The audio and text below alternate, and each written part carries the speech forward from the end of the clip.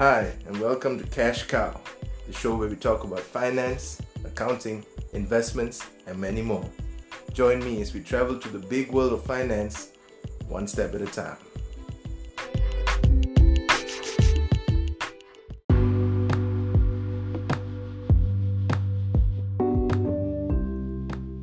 Hello everybody, good evening once again and welcome to Cash Cow.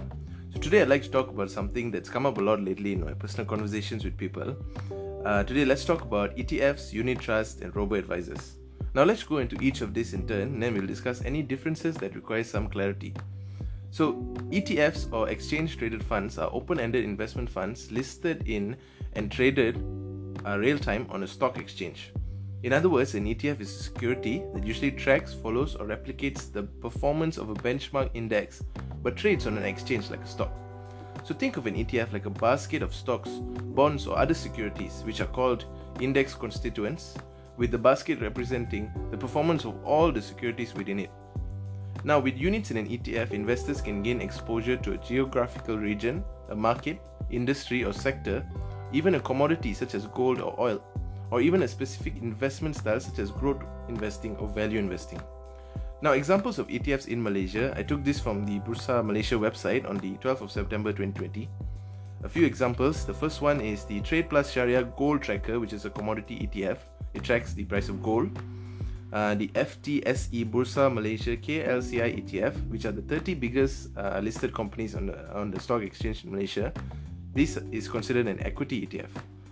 The ABF Malaysia Bond Index Fund, which is a fixed income ETF, and there are so many others. So if you're interested to learn more, and about the types of ETFs and invest in them, I suggest reading up more on ETFs on sites such as mypf.my, ringgitplus.com.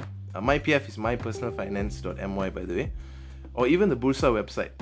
Now, also you can check out Mr. Money TV. He's a great financial YouTuber. His episodes help me a lot. He has a few episodes on ETFs. I'll link his channel link in the episode description below. Alright, so now that we've covered a bit on ETFs, let's go into unit trusts and understand the general definition first. So unit trust, or interchangeably known as a mutual fund, is a fund structure that allows funds to hold assets and provide profits that go straight to individual unit owners instead of reinvesting them back into the fund. Now the term unit trust and mutual fund, as I mentioned, are often used interchangeably. Unit trust is actually more often used in the British Commonwealth, while mutual fund is more widely used in the United States. But here in Malaysia, we use both, but I think the more popular term is mutual fund. So fund managers run the unit trust and trustees are often assigned to ensure that the fund is run according to its goals and objectives.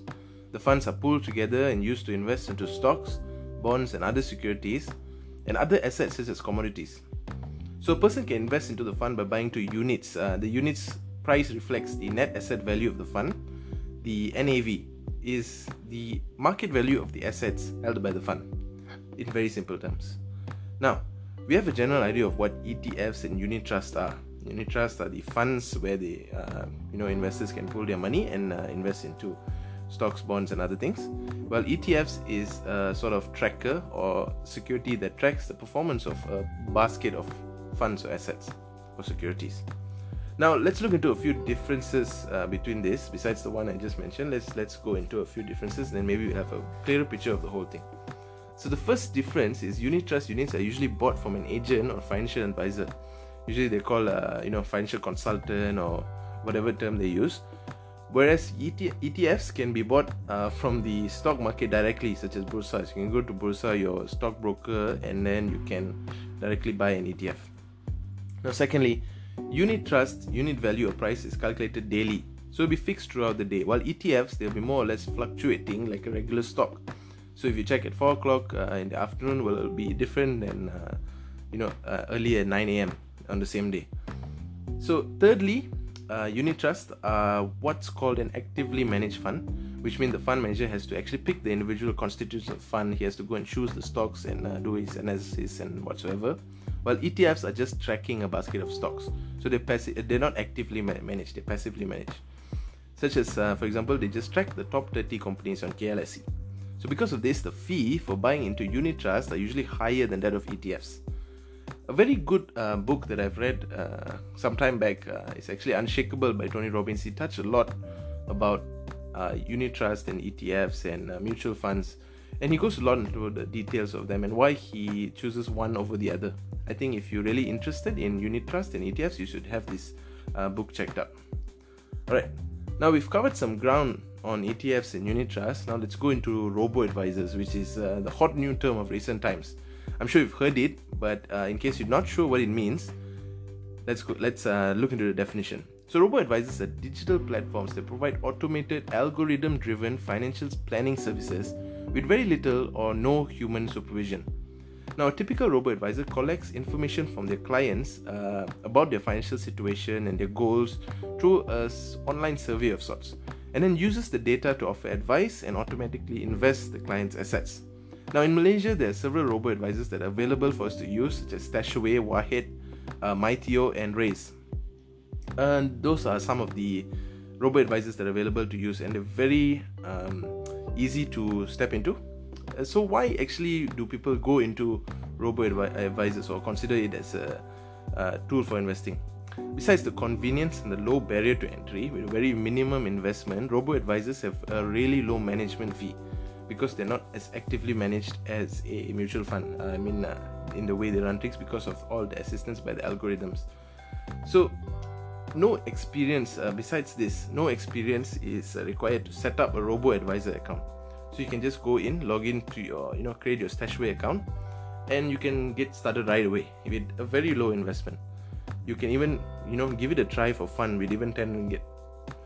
However, robo-advisors sometimes avoided by seasoned investors, as they probably have their own strategy or logic behind their investments. I know of a few people who are seasoned investors and they don't really buy into the whole robo-advisor thing because they would rather have their own,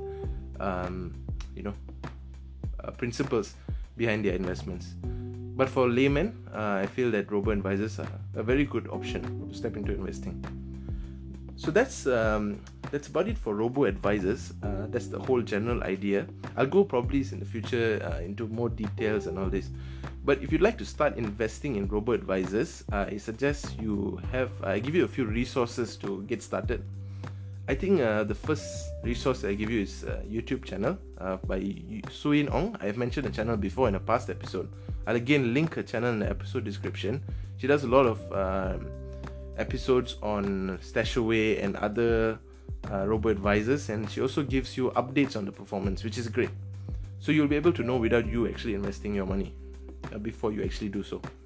Then there's a lot of posts by this person called No Manila, and there's a website. I will link his website on the episode description as well. He gives some excellent reviews on robo-advisory platforms.